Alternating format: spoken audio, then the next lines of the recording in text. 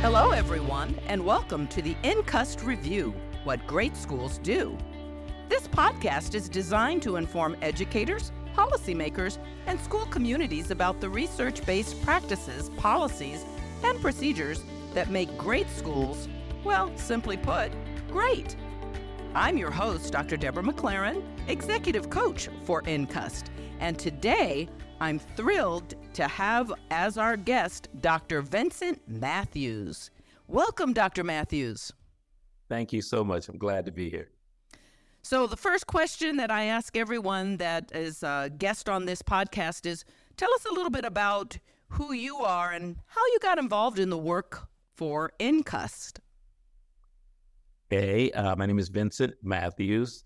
Born and raised in San Francisco. I went to public schools in San Francisco, then graduated, went to San Francisco State. I wanted to become a teacher, became a teacher. I taught for 5 years and then became a principal at a number of schools, different schools for 15 years at all levels, elementary, middle, and high school level. And then I started my district office journey and became an assistant to the superintendent, and then became superintendent of Oakland Unified. I was actually under state administration, but superintendent there. After 3 years, became superintendent in San Jose Unified.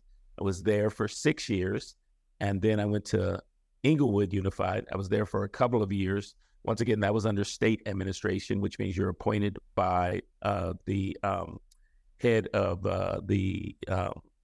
the public instruction for California, the state superintendent. And finally, after 2 years in Inglewood, I went back to where I was born and raised, where I originally started school, San Francisco, and became superintendent there. I was there for my last 5 years before retiring in 2022. And my last couple of years, I became acquainted with NCUST work. I thought it was what I had been looking for all of my career. I'm sad I only found it at the very end. But the practices, those best practices that good schools or great schools are able to do with all students and all student groups, brought them into NCUST, into San Francisco. In my last few years, partnered with NCUST, and now I'm excited to be associated with this work and assisting schools to move forward, especially for low-income kids of color who have not had the opportunities or chances that they should have had. Wow. As I'm sitting here hearing your work history, it sort of sounds like my latest travel itinerary. You've been serving all over the place. This is awesome. And so on that line about finding your purpose or finding what you really thought you wanted to do in education, I know that a lot of the work that NCUST is founded on is equity and excellence. What comes to your mind when you think of equity and excellence regarding your role in NCUST? When I think of those two words, equity and excellence, it really is about all students getting the skills that they need to succeed in the 21st century. And when I say all students, I mean each and every student. So often people say all, and then they will just have a number that is the average. And let's say the average of a school district is, 75% of our students are proficient, meaning they're on grade level. When I say all, I mean each and every. That means not only that average, but it also means equity and excellence means we're succeeding for each and every group. My background is really that story where I happen to have a mother who said over and over, you are going to go to college. And when you tell a student that over and over, it's amazing what that can do for a young person. So I knew that in my heart that that's what was going to happen. But then she also had to come in and interject. She had to come into the school and make sure I was in college going courses, which I was not.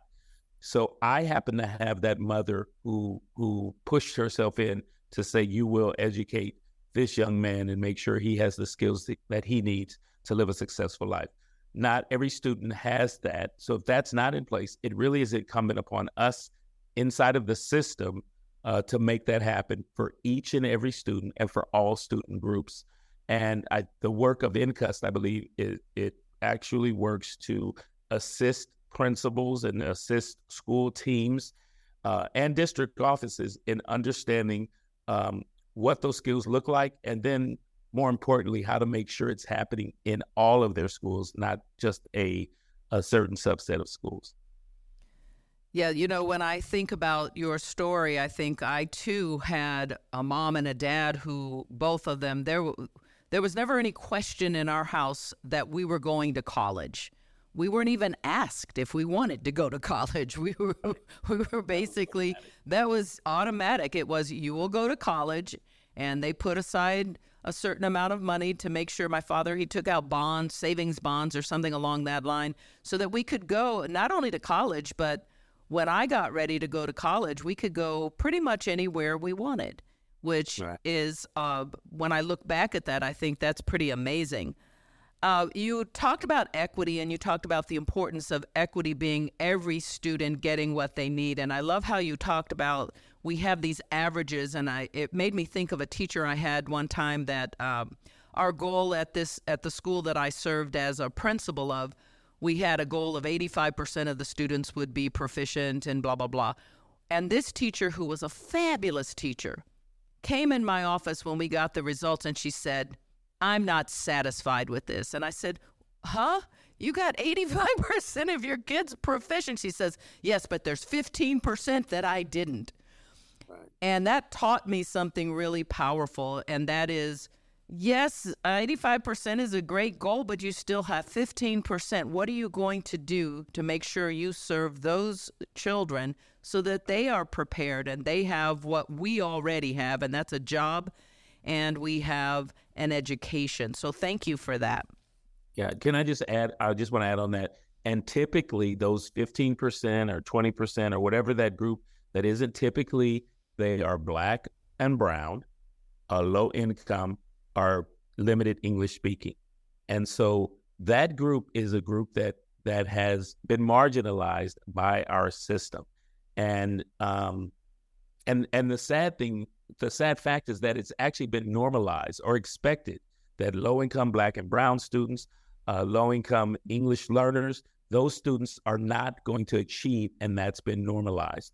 Can you imagine if high-income or middle-income white students, if the test scores came out and all of them, or a large percentage of them, were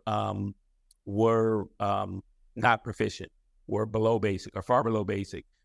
You would see a storm upon the school board, and people, clamoring to get in to say, you got to do something about this. But when those scores come out and it's Black and brown students, that doesn't happen. We have normalized that, and which is why I absolutely love the work of NCUST, because it says our work is to unnormalize that, to make sure that that is not expected. If anything, the opposite is expected. And we work with those schools where the opposite is expected, and then we make that happen for kids and families, or work with schools to make that happen for kids and families. So I have a thought that I just came to my mind right now when you said this has been normalized, and my wondering is, has it ever been abnormal? I wish I could say it has been abnormal, but it absolutely hasn't. And and here's the other part of that, though, is we know what skills it takes to educate all students at high levels. So we know the skills. The question is, do we have the will to do it? And do we have the will to do it for all students? And over and over, we see that hasn't happened. Well, I have another question for you. Tell us about the book, Teaching Practices in America's Best Urban Schools, and what you've learned. I know that as a superintendent of San Francisco, that had to be a very challenging role that you played in education. I probably don't need to say any more about that, but but the bottom line is, yeah, the teaching practices, what in your opinion lines up with what you saw as a superintendent with our books that we use in NCUST and the research that we found in NCUST about those 8 practices that really make a difference? Talk to us about that. Yes, this is what I just talked about, is knowing what the skills are, like knowing it's important to focus on mastery. That's one of the 8. Or knowing that it's important to make sure students are in spots where they are in places where they are where they know it's a caring environment, or know that there's clarity in the lessons. All those 8 practices, when you look at them, they're what we know. If you look at it, and the sad things is that it happens in some places and not other places in a system, or in a school. It happens in a few classrooms, but not all classrooms. So the real question, and this is what I learned over the last few years, is how do you make that happen at scale in a large system, or even for a principal, how do you make it happen at scale in all of your classrooms? I think that in looking through them, I knew over time that those were the skills, but hadn't put it all together in the way the teaching practices book from NCUST does. And so once you see those, it basically is like, duh, those are skills. And as you walk through, you say, yes, this is exactly. And that's the thing, you'll see it in certain places or in small doses in certain schools or in certain classrooms. But put all together and that's the question, how do you make all of those happen at scale? And the real truth of the matter is you have to be very systematic about it. And that's what I've learned over the last few years, is that you have to be very systematic about making sure everyone knows that this is what we're about and this is where we're aiming for, to have all of these 8 practices throughout our system. And then you're not going to do that instantly. It's going to take time, and it's going to take effort, and it's going to take diligence to make sure this is happening in the ways that you want it to happen. And then you actually have to keep walking through and going through classrooms and going through schools and actually measuring what you say you want to put in place. Yeah, I'm resonating with the fact that you're talking about systems. And one of the books that really impacted my thinking and my work as a leader was The Fifth Discipline of Peter Senge.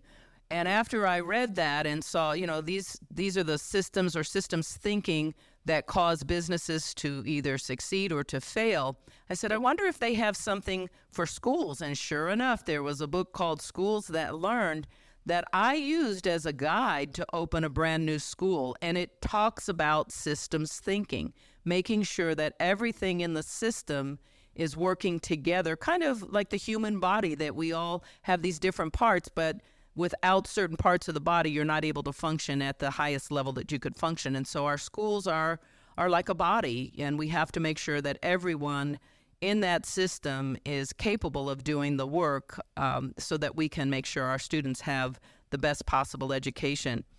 Yep, absolutely. Do you have a specific event or something that occurred in your educational experience that affected what you believe and how you behave? Yes, absolutely. There were, I'd say, 2 big events that happened. The first one I talked briefly about earlier, where my mother came into the school system. So she had said over and over, you are going to go to college. And then she always added, we don't know how we're going to pay for it, but you're going to go. So she didn't, my parents didn't save bonds or put money away. So I actually said we used the Visa scholarship, which means we just ran up a Visa credit card and then hopefully could open another one and ran up another Visa credit. Oh, my goodness. So still a lot of loans being paid off right now. But the event that happened was she came into the school. Basically, I was a 10th grader at McAteer High in San Francisco, and she said, is he in college going courses? Someone looked at this little African-American 10th grader and decided to put me not in college going courses. So on a Tuesday in October of my sophomore year, I was in classes with students who looked just like me. And on Wednesday, I was in classes with students who looked nothing like me, because I was switched out of the non-college going courses into college going courses. And so that event, if my mother had not come up to the school that day, I have no doubt that we would not be having this conversation right now. I wouldn't have been in the positions that I've been in, but it was because she was dedicated, and she knew that for an African-American woman, that you just cannot trust the system to do what it's supposed to do, which is, a sad commentary on our system. So that was one event that really happened. And it really formed in me the importance of us making sure students have the skills that they need to go on and live the lives that can actually impact either a community or even a city, or in my case, I ended up being a superintendent and the leader of education in so many cities. The second event was when I first got into after graduating from San Francisco State, I started teaching at a school called George Washington Carver School. The school was 100% low income and 100% African American, and we had the highest rate of achievement in the entire city. And it was really because we had a leader. Her name was Louise C. Jones. And the tenets she pushed into us and got us to believe in, because she was a fantastic leader, was that all children can learn, all children want to learn, and we as the adults in the system have the responsibility for making that happen. So we're not going to use poverty as an excuse. We're not going to use race as an excuse. We're not going to use parents working and not being available as an excuse. We have these students for 6.5 hours every day, and it's our responsibility to make sure they have the skills that they need.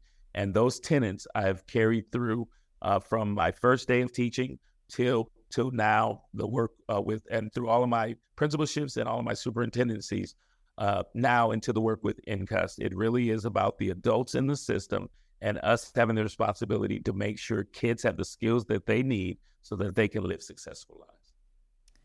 You know, one of the things that you said that caused me to think about another book I read that really had an impact on me is you said all students want to learn. We don't usually say that in education. Usually what we say is all students can learn, but we don't say all students want to learn. And I appreciate you saying that, because the book that I read years ago was called The Myth of Laziness. And one of the very first things in that book talks about how every human being is born with a desire to be productive. So when we get to the point where we don't want to be productive, we have to look at what are the factors that are causing us not to want something that is a desire that we all have innately. So I appreciate you saying that, because that I will use that myself. All children, all people want to learn. What do we do to drive that want out of them? I agree, and that's what's driven me in working with teams and working with schools all this time is those three tenets, and you really just figuring out as a team at each of those schools or each of the districts how we can move forward to make sure these kids get the skills that they need. So what book are you going to write that lets us all in on this secret? Right now, just excited about this work. Add that to your extensive list of... just in conclusion, I just want to find out, is there anything else you would like our listeners to know about the work that you do, or anything else that we should know about you, Dr. Matthews? Yes. The one thing I will say is, as I said, I was in the profession, well, still am, but officially before retiring. And in 36 years, it was the last 2 that I really felt like everything gelled and it all made sense, even though little pieces had been together. And I don't say this lightly, and I'm not saying this just because I'm on this podcast, but it really was the work of NCUST, the work of Dr. Johnson in finding those best practices and really crystallizing it in a way that it all of a sudden it's like the Matrix, and really finally having the peel. I don't know if it's red or the blue one, but having the we might not want to talk about pills, but the piece that all made it make sense. And so, like I said, there were all these pieces over time. Like, I knew it's important for teachers to be clear about what the objective of the lesson is. I knew it's clear to make kids feel cared for and valued. I knew all of this, but it wasn't all put together. And seeing it all put together